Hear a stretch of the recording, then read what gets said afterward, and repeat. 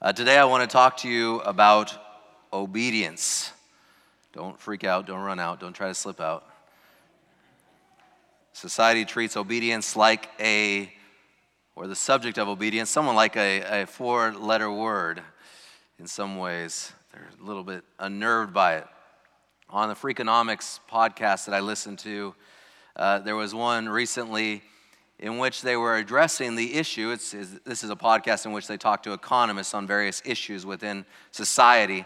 And there was one that they were discussing the alarming data that they've been examining that shows that 40% of all births, babies born in the United States, are being born to moms that are unmarried. Now, go back to the 1960s. Throughout the course of the 1960s, the average from year to year in the 1960s was 3% of babies born were born to homes that were not married couples. Melissa Kearney, who's an economist, actually right here at our own University of Maryland, she's a doctor there, and she's an economist, and she's been examining this, and she's been studying this because she's an expert in analyzing the effects of various trends on the more impoverished and the more those with less education within our society. And of course, this impacts those even far greater. And she was looking at this, and she's examining this, and data shows that kids born into homes of married parents have a higher achievement rates in pretty much every area. They're more likely to excel in school. They're more likely to advance in school, to achieve higher levels of education. They're more likely to have a job. They're more likely to also stay married in their own homes. They're more likely to have higher incomes in their life. This is the fact that kids that come from homes in which the parents are married or born into homes in which the parents are married do achieve higher within society. Well, it turns out with the growing number of children being born to single mothers or in non-traditional settings, academics are hesitant, though, in spite of this reality, academics are hesitant to prescribe marriage as the cure to addressing some of the ills that affect our children, even though the data says that this will impact it. And Dr. Kearney said, and I quote, "I am perfectly comfortable saying that it looks like being born to two married parents is beneficial for kids." She said, "I know a lot of academics, they don't want to say that. They don't want to say that, right?" She says, she's asking a question. "I know a lot of academics don't want to say that, right? Because it sounds," she says this, "because it sounds really socially conservative and preachy." She says they don't want to talk about it because it sounds socially conservative and preachy. Why is it socially conservative and preaching? It's because it's asking people, it's saying, folks, we can fix this issue if we obey, if we pertain to certain long-held principles and truth. Not just within marriage, but the underlying larger moral issue here is about the moral things that are taking place that is causing this to happen. And people say we don't want to be preaching. I mean, let's be honest with ourselves. In 1960, there was less abortions than there are now. In 1960, there was not better contraception than there is now. So there was some sort of moral something that was happening that wasn't happening then that is taking place more frequently now. And people say we don't want to tell people what they should and shouldn't do. And so even though the data shows that this is what would help this issue, we're going to not say anything. And this economist says, wait, that's unfair to those. They don't want to ask people to obey certain long-held principles and truths, certain moral truths. And the reason for this is because within our society, we've begun to shy away from obedience, at least saying what people should be obedient to. But it's not just in the world, it's in the church as well. If a preacher gets up and says, we must obey, or today we're going to talk about obedience, some people shift in their seats a little bit. Maybe they cross their arms a little bit. Maybe they think to themselves, I knew this was the Sabbath. I should have slept in today. Even if what the preacher is saying is in plain black and white or even in the red letters of Jesus, if it's not politically correct or it is telling someone to do something they don't necessarily want to do, we get a little annoyed. I get a little annoyed. I'm sure that you can get a little annoyed at that as well. But today I want to talk to you about obedience, and I want to put forth the idea that obedience is not, in fact, a four-letter word. It's not something that we should squirm about if we hear it in church or other places as well. Rather, obedience is a beautiful gift, and I hope that in some way I show you today a picture of obedience maybe that you haven't thought about before, and the blessing that it actually can be within your life. And so open your Bibles with me to the book of Genesis chapter 17. The book of Genesis chapter 17. We're continuing our series through Genesis chapter 17 verse 1. The Bible tells us when Abram was 99 years old, the Lord appeared to Abram. 99 years old, the Lord had appeared to Abram in chapter 15. That was 20 years before this story takes place. In a few years after chapter 15, you remember in chapter 15, Pastor Andreas preached about this. In chapter 15, God said, I will make you the father of a great nation. You will have an heir, and out of that heir, a great offspring will be born to you. But in chapter 16, Abram and Sarah said, you know what, God is taking too long. God said this, but maybe he doesn't really know how this all works, so we're going to help God out. And Sarah says, I can't have kids, so you take Hagar. And we talked about that last week, that blip in their faith and their trust in God, and they try to help God out in this process, and Ishmael is born. And now this is 13 years after Ishmael has been born, 20 years plus after the original promise, and God comes to Abram to reaffirm his original covenant. Verse 1, when Abram was 99 years old, the Lord appeared to him and said, I am God Almighty. Walk before me faithfully and be blameless. Then I will make my covenant between me and you, and you will be and will greatly increase your numbers. Abram, the Bible says, fell face down, and God said to him, as for me, this is my covenant with you. You will be the father of many nations. No longer will you be called Abram. Your name will be Abraham. This is where he got his new name. For I have made you a father of many nations. The covenant in chapter 20 is very similar to the covenant in chapter 15. But right in the very first verse, we get an indication that there is a new element added within the context of this covenant. God says to Abraham, walk before me blameless. In other words, God's saying, I want to give you the opportunity to not just believe in your heart that this covenant is true, but to live in such a way that you will illustrate that you believe this covenant is true as well. Abraham, I'm going to give you the opportunity to express outwardly through your actions what is taking place inwardly in your heart. And this brings us to the foci of Genesis chapter 17, which is the subject of circumcision. Verses 9 and 10. Then God said to Abraham, as for you, you must keep my covenant, you and your descendants after you for the generations to come. This, of course, carried up through the time of Jesus. And after Jesus, we know, of course, Acts chapter 15 and the writings of Paul and other of the disciples and the apostles, that circumcision no longer was the covenant sign. But up until that point, God says, for all those generations till then, this is my covenant with you and your descendants after you. The covenant you are to keep, every male among you shall be circumcised. Y'all, in these two verses, what God calls Abraham to do illustrates to us that biblical faith is never just solely cerebral. It's not just in our brains. Biblical faith, true biblical faith, real faith in the God of the universe is always felt in our hearts and then lived out and acted in some way in our lives. God says to him, I'm giving you the opportunity now to express what is in your heart, to live out his faith. God is saying you can live out your faith in obedience. Now, whenever we talk about obedience, we should always make sure that this is very clear. That there is nothing that you can do, there is no work that you can do, there is no obedience that you can give to God, there is no act or function that you can do that can merit God's love, all right? God loves you simply because that is who God is. In fact, the truth is this, the moment that you start to obey something thinking that will somehow gain you favor with God, you are disobeying. So you can obey and disobey at the same time. Pretty weird, huh?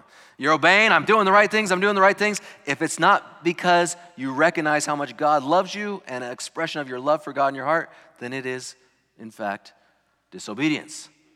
So obedience is not always obedience. Sometimes it can be disobedience. But God says, I want you to live out in such a way, that you show others through your obedience your faith. Not as a way of salvation, not as a way to gain faith, but because you are saved, Abraham, because I have chosen you. Y'all, obedience is not a four-letter word. Obedience is not an issue that we should shy away from in the church. Obedience is a part of our journey of faith. Chapter 17, verse 11, the Bible says, you are to undergo circumcision, and then he says this, and it will be a sign of the covenant between me and you. Who is this sign for? Well, when we think of obedience and we think of our actions and we think of of the things that we do in our life, a lot of times our immediate thought is, well, I'm doing this as a witness to others. And that's true. We do obey and we do live in certain ways to be a witness to others, and that's something we talk about. We should never think of a sign or our obedience as something to prove to God. We should never think that. God doesn't say, okay, well, I have to make sure that they're trustworthy or they need to prove themselves to me. God doesn't say that. The Bible tells us over and over again in several places in the Bible that God doesn't look on the outside, rather God looks upon what? What's in the heart, right? And so God already knows what is in our heart. And in Genesis chapter 15 and verse 6, the Bible says that Abraham believed in God and God counted it to him, that is Abraham, as righteousness. In other words, God says, I already know what's in your heart. I know that in your heart you are a righteous man, that you are a man that likes to live, that you desire to live for me, that you love me, that you want to honor me. God already knows what is in the heart of Abraham. God doesn't need the sign. Yes, the sign can be for others, but there's another individual when it comes to obedience that I believe the sign is for. And I think we miss this sometimes. The Bible says, God said to Abraham, this covenant, this act, this outward action that you will do will be a sign between me and you of our covenant. In other words, I think God's saying to him, your obedience is not about you needing to prove anything to me. Your obedience is not only about your witness outwardly, but this is a sign between you and me, that it will be a reminder to you, Abraham, that I have made a promise to you, that it will be a reminder to you, Abraham, that I have chosen you, that it will be a reminder to you, Abraham, that I am in control and that I will take care of you. Now, we've gone through the book of Genesis, and if you haven't been here, I encourage you to go online and to listen to the previous sermons. But as we've gone through the book of Genesis, we've seen that in the life of Abraham, there's been several times in which Abraham has taken a misstep. There's a famine in Egypt. There's a famine in the land, and so he says, you know what? God told me to come to this land, but I need food, so I'm going to go down to Egypt. He has a little bit of doubt, and he doesn't trust God. So he goes down to Egypt. When he gets to Egypt, he says, you know what?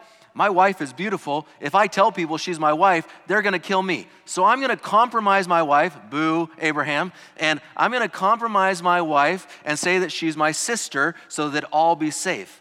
Again, Abraham having this misstep. Genesis chapter 16, which we just looked at last week. You know what? We don't really care about this girl, Hagar. She's just our slave. She's just our servant. We're not even going to ask her, but we're going to tell her, you're going to have Abraham's baby because we want to help God out in this process. Again, boo Abraham, this time boo Sarah also on this part. But so we see these several places in which Abraham has a misstep. Now remember this. Even though Abraham continues to have these missteps in his life, and we look at those missteps and we say those are some pretty big missteps, never in the story do we see God forsaking Abraham.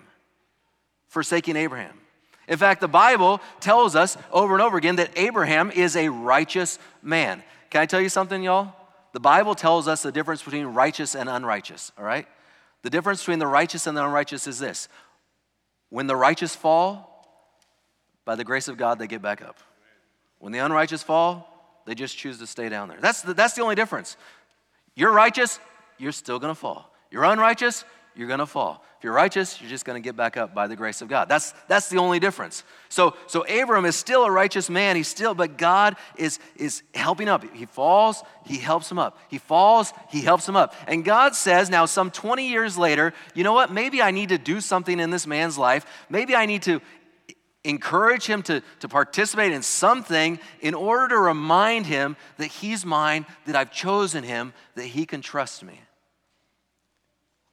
And not only him, but those that follow him, that they'll remember that they're my chosen people, that they're loved, that I care for them, that I have a special plan and a special blessing for them. And every time they participate in this act, they're going to be reminded, not that they need to obey to prove anything to me, but they'll be reminded that I've chosen them, that I love them.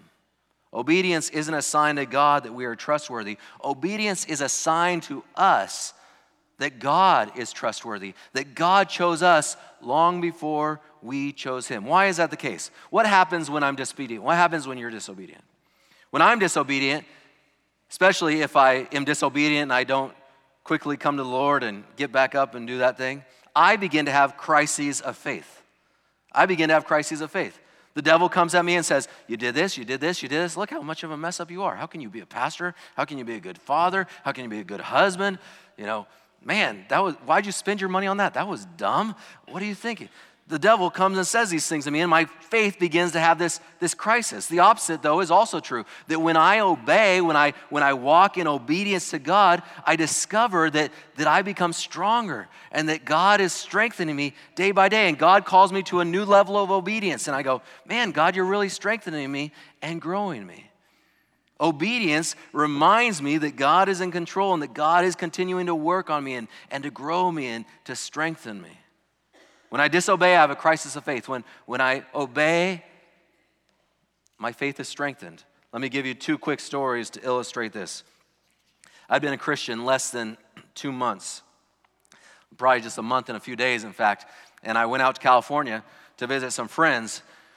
And one of the friends that I went to visit, his dad had a girlfriend who was a executive high up in the movie industry. She works for one of the major. I Googled her name actually this morning to see if she was still there, and she is. I won't tell you who it is, but she's a high-up executive, especially after this story, I won't tell you who it is. She's a high-up executive in a movie studio in California, and she was giving us her tickets, box seats to the Dodger game, and I'll go visit anybody that has box seats to a Dodger game for the movie studio, and so we were going the next Sunday, and so we drove over Saturday night, and we stayed with her, and we got to her house, and she said, hey, do you guys want to go out? And we said, yeah, we'll go out. Now, let me just tell you, my friend and I were both only 18 years old, but she said, let's go out. And she takes us to this place, and it's just like in the movies. We walk into this place, and this person meets us, and they lead us up these stairs to this exclusive VIP area, and they sit us down at this table, and a person comes over, and she says, yeah, I want drinks, and she tells them what drinks she wants to order for us,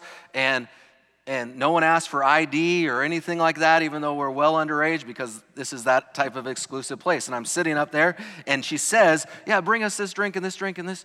And I'm sitting there, and in my mind, I'm like, wait, I'm a Christian now. I'm not supposed to drink. I don't want to drink. I shouldn't drink. I won't drink. The drink comes and sits down, and I do drink. Maybe some of you have been in those moments. Now, in that immediate moment that I had that drink, I will tell you that honestly, that immediately in my mind went through, maybe everyone was right. Maybe I can't change. Maybe they're right. Maybe my faith is too weak. And I started to have a crisis of faith as I'm sitting there at that table. And over the next couple weeks, I'm starting to spiral. I'm beginning to have this crisis of faith. In my disobedience, my faith is being rocked. And you know what the devil's saying to me? It wasn't real. God doesn't love you. You need to do better. You got to get better before you can get with God. And there's this crisis of faith going on in my mind, taking place in my mind. And I'm struggling. Praise God for wonderful mentors. I got back to Ohio. They saw me spiraling a bit, and they said, Chad, come on, let's talk. And I told them what had happened, and they talked to me about God's mercy and God's forgiveness and God's love and God's grace, and it was just a wonderful blessing. Anytime you're a mentor in someone's life, start there, okay? Love, mercy, grace, forgiveness, always start there. It's always the best place to start. But they started there, but for 2 weeks I had been doubting all those things: God's love, God's mercy, God's forgiveness, His real change in my life. Why? Because when we disobey, there's this crisis of faith. Not because God has actually left us. We see with Abraham, God didn't ever leave him. God never forsook him. But the crisis of faith is Satan uses that disobedience to attack us and to put us down. But the converse then has to also be true, and a second story to share with you. Just a few months after this incident, I was in Centerville, Ohio, where I lived, and I was playing golf at Yankee Trace. If you ever go to Centerville, Ohio, please play golf at Yankee Trace. It's a wonderful course. They only had 18 holes when I was there. They have 27 holes now. Don't worry about the addition. Just play the original 18. That's just a little pointer for all of you golfers. But I was there at Yankee Trace, and we were on the first hole, and I still remember it as plain as day. And I hit my tee shot off of the first hole into the front fairway bunker on the right. I blocked my drive out to the front to the fairway bunker on the right. And I was playing with two other individuals, and I walk up to hit my ball, and I hit my ball at the fairway, and I'm getting the rake, and I'm raking the bunker. And as I'm raking the bunker, I notice that up at the front of the bunker, there's something sitting up there, and I recognize what it is. It's a pack of cigarettes. And I see this pack of cigarettes, and I decide to approach the pack of cigarettes. And I'm walking towards these pack of cigarettes, and as I get closer, I realize that it's the brand that I had smoked in my life. And I look at them, and I notice that there's a couple of them that have slid out. And I bend down, I don't touch it, but I bend down, and I look closely, and I notice that it's basically a full pack. This has fallen out of someone's bag. And instinctively, or maybe not instinctively, you know what I did?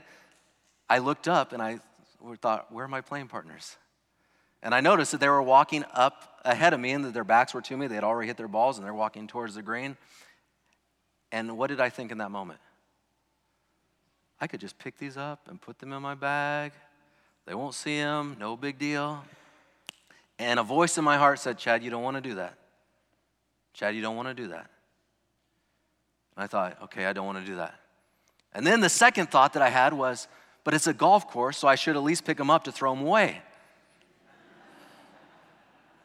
And the voice in my heart said, Chad, don't even touch them. Just don't even touch them. So I picked up my bag real quick, put it on my back, and I literally jogged up to the green. You know, Joseph running away, I jogged up to the green. But even remembering that is one of the pivotal points in my walk with the Lord. And you may say, well, that seems silly. But folk, I had been smoking since seventh grade. This was now 6 years later, 5.5, 6 years later. And in that moment, and I had always caved. When I had that drink, I will be honest with you, I had a cigarette after that drink. But in that moment, it was this pivotal moment because suddenly I realized God's making me stronger. God's changing me. God's blessing me. The obedience wasn't a sign that, now I'm worthy for God. What God was saying to me in that moment was I'm working on you. I'm in control. I got this. Don't worry about it. It was such a beautiful moment in my life. Not because I somehow proved anything to God, not because I was a witness to anybody. I haven't even told this story in church, I don't think, before. My wife said today, you're going to have a conversation with the kids when you get home, Chad. But it was because between me and God, in that moment, it was God saying, don't worry about it. I'm working on you. I'm changing you day by day. My power, my grace, my strength. That is the blessing of obedience. Sometimes we think about obedience and we say, man, why do I have to obey? Why do I have to do this? Why? Or I've got to prove to God, or I've got to prove to someone else.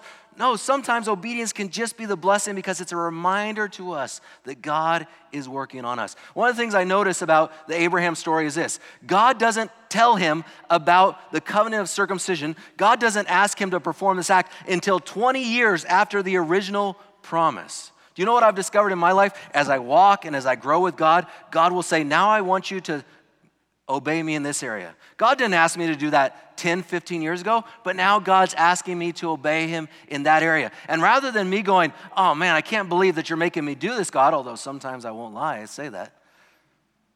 But isn't it more a reminder of saying, you know what, God's saying now, I'm growing you and you're ready for this next step.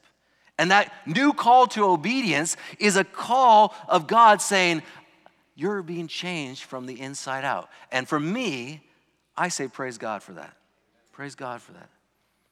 Obedience is a beautiful gift from God, because here's what I discover in my journey. The older I get, and I still got a long ways to go because I still tend to beat myself up. But where obedience was once do, don't, it's now thank you, God, for this blessing of change in my life. Thank you, God, for this blessing of change in my life. Thank you, God, for this. And God uses it to grow me and to strengthen my faith in him. God says to Abraham, I want this to be a sign between me and you. Abraham, you've had some struggles along the way. I don't know if you remember that incident in Egypt. I don't know if you remember that incident with Hagar. You've had some struggles along the way, Abraham. And by the way, if you continue reading chapter 17, God says, you're my chosen man, Abraham. I'm giving you a new name, Abraham. I want you to commit to this covenant of circumcision. And Abraham's like, yeah, I fall on my face and I worship you, God. And he says, and Sarah's going to have a baby. And Abraham stands up and says, you're kidding me, right? The Bible says that Abraham laughs out loud. In other words, he falls down again. And God says, no, this is the commitment. He says, what about Ishmael? Just go with Ishmael. I already got one. Just go with Ishmael. He says, look, I'm going to bless Ishmael still. But there's going to be another kid. And Abraham says, okay, I'll obey. And he goes and he gets circumcised and circumcises his family and his servants and all those with him as God commanded. In obedience. But Abraham didn't hear this and hear the covenant and say, yeah, I'm ready to obey and I'm going to be awesome forever. Wait, I'm laughing at you, God, because this is a foolish thing. Folks, obedience isn't about like, man, I got to do it, just do it, just do it. It's a reminder that God is working on us, that he's changing us from the inside out.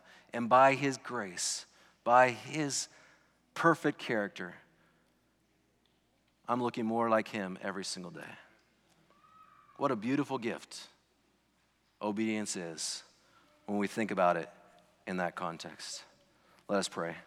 Jesus, I pray that each one of us in here will appreciate obedience for what it is. Not just a sign to others, definitely not a sign to you of what's in our hearts. You already know what's in our hearts. But obedience is this beautiful reminder. When we obey, we realize that it's not by our might nor by our power. We realize it's because, God, you're in control. And you're changing us from the inside out. Lord, give each of us a heart of flesh that will be tenderized and ready to obey you as you call us in each journey of this life. You're calling me to things now that I didn't even understand 15, 20 years ago, 30 years ago. Lord, I thank you for that call. Where each person is at and where you're calling them at in this moment, it's probably different than where I'm being called. Lord, may they see that as a blessing, that you are growing them in your love and your mercy. And may they know that it's not by their power nor by their strength, but it's by your love and your grace. We thank you, Jesus. In your name we pray. Amen.